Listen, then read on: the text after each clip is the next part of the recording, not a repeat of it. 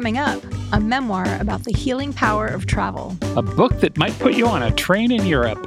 Plus, our distraction of the week. I'm Mel. I'm Dave. This is the Library of Lost Time. I just finished the travel memoir, Unpacking for Greece by Sally Jane Smith. And it's a great read if you're ready to start some imaginary summer travel, or if you're planning a real-life trip to Greece. The story opens with a bang, literally. The author, Sally Jane Smith, is on a bus ride in Sri Lanka when there's a head-on collision. Her next stop is a hospital, and then home, where she heals her body. But she realizes she's lost her travel mojo, and she wants it back. Okay. So she sets out on a solo trip to Greece with her mother's travel diary from 1978 as her companion. And this trip becomes a life-changing adventure. That's fun. So she's traveling in her mother's footsteps. The cover has a photo of Greece, and then superimposed over it is a family photo of her mom in that spot. It's very sweet. Sally's itinerary took her to Athens and Meteora on the mainland, Sparta and other spots on the Peloponnese Peninsula, and the islands of Santorini and Rhodes. And we're at her side for all of the sites. Her writing style is really nice and easy. It flows seamlessly from vivid descriptions of landmarks to personal reflections to interesting bits of history. It's like having a conversation with an inquisitive friend who makes the most of every moment of that talk. Not long after her arrival in Greece, she's on an organized tour, and she's kind of regretting the structure. Yeah. She wants to get to know the city herself, and to do that, she says, you need to walk. You need to climb steps, sniff the breeze, listen to the sounds of the city. You need to feel the cobbles beneath your feet and the sun's heat on your neck as you consult maps and ask for directions and take wrong turns and find your way back again. And she's talking about getting to know a new place, but metaphor for life. Yeah, that struck me too. That's good advice generally. Yeah.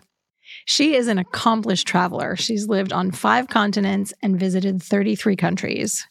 And all of that experience makes her an excellent travel accomplice. This book will transport you to Greece in the company of a curious, insightful, self-deprecating companion who will definitely share her olives with you.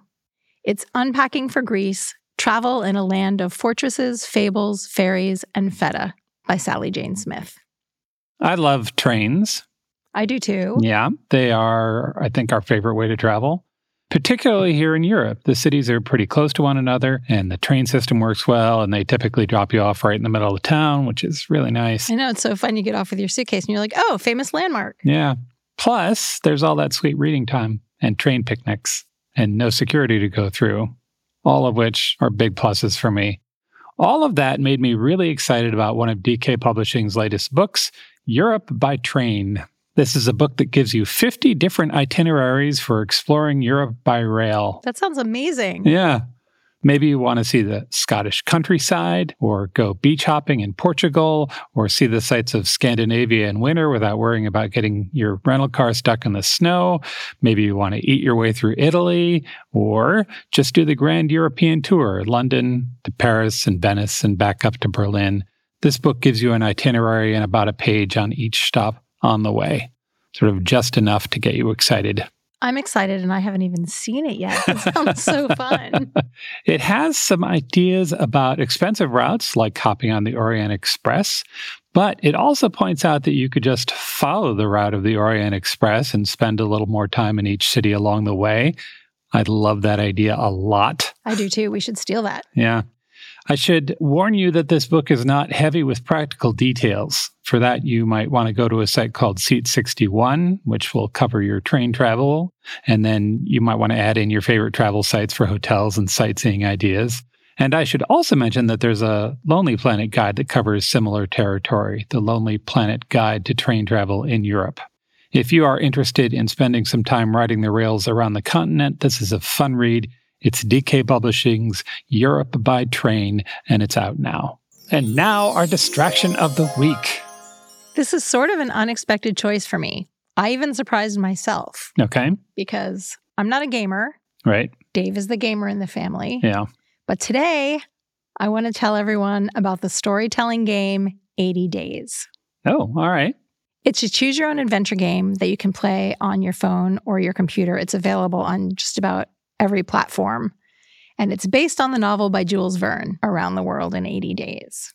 In the original and in this game, Phileas Fogg has decided to set out on a tour around the world. He's made a bet with the snooty members of his posh London Gentlemen's Club that he can travel east and circumnavigate the globe in 80 days. His companion is a Frenchman named Passepartout. In the game, it's an alternate reality of the world in 1872. Yeah. So there's a little bit of steampunk about it. Yeah. There are robots and rocket ships and fictional characters from Verne's other books. There are 170 cities to explore.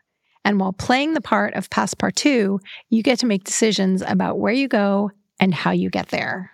You can travel by airship, mechanical camel, hot air balloon, steam train. On the first leg of my journey from London to Paris, I was on a train that went underwater to get to Calais. What? Not like in a tunnel. Yeah. The train went under the water. Ostensibly, the goal of the game is to race around the globe in 80 days. But I don't care about that. I like it because of the story and the way the story and the gameplay are completely woven together. I've been playing for about 2 weeks now, and it's really holding up. On my first adventure, I accidentally killed Phileas Fogg.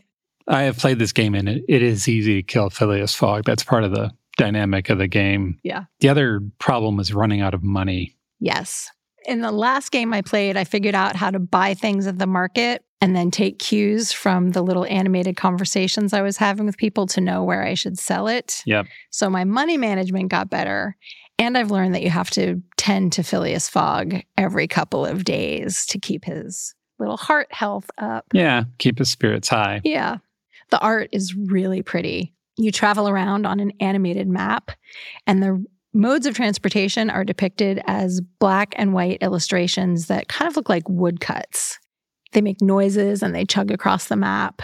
And instead of just reading the story, you get to influence it. As I said, there are animated conversations between characters and Passepartout where you get to pick your line of dialogue and then they respond. And you're not forced to follow the route outlined in Verne's novel. You can go wherever you like as long as you're heading east. And as you make decisions in each city, new routes open up to you. You also get to decide what goes into your suitcase. Yeah. And you can have, as I recall, multiple suitcases. You can rent extra suitcases, but sometimes when you're going on transportation, there's only room for 2. Yeah. And maybe you have 4, and then hard choices have to be made. Yeah. Now that it's summer, why not go all in on Around the World in 80 Days? You could read the original book and try the game. I also need to recommend the 2021 TV adaptation starring David Tennant as Phileas Fogg. It is really beautiful to look at. They shot on location, and it's very lush. And they updated the story by adding a woman journalist and making Passepartout a Black Frenchman. So those adjustments, for me, added more drama and emotion to the story. I remember really enjoying that series. And season 2 is coming, and they're doing 20,000 Leagues Under the Sea. Oh, that's exciting. Finally, in our newsroom episode, I recommended the adventure book 80 Days, Nellie Bly and Elizabeth Bisland's history-making race around the world. That tells the story of the real-life 19th century American lady reporters who competed with each other to loop the globe in less than 80 days. So, 2 books, a game, a TV series, boom. Summer entertainment is all set. Awesome. Visit strongsenseofplace.com/library for more about the books we discussed and links to all kinds of stuff about Around the World in 80 Days, including a trailer for the game. Thanks for joining us in the Library of Lost Time. Remember to visit your local library and your independent bookstore to lose some time yourself. Stay curious. We'll talk to you soon.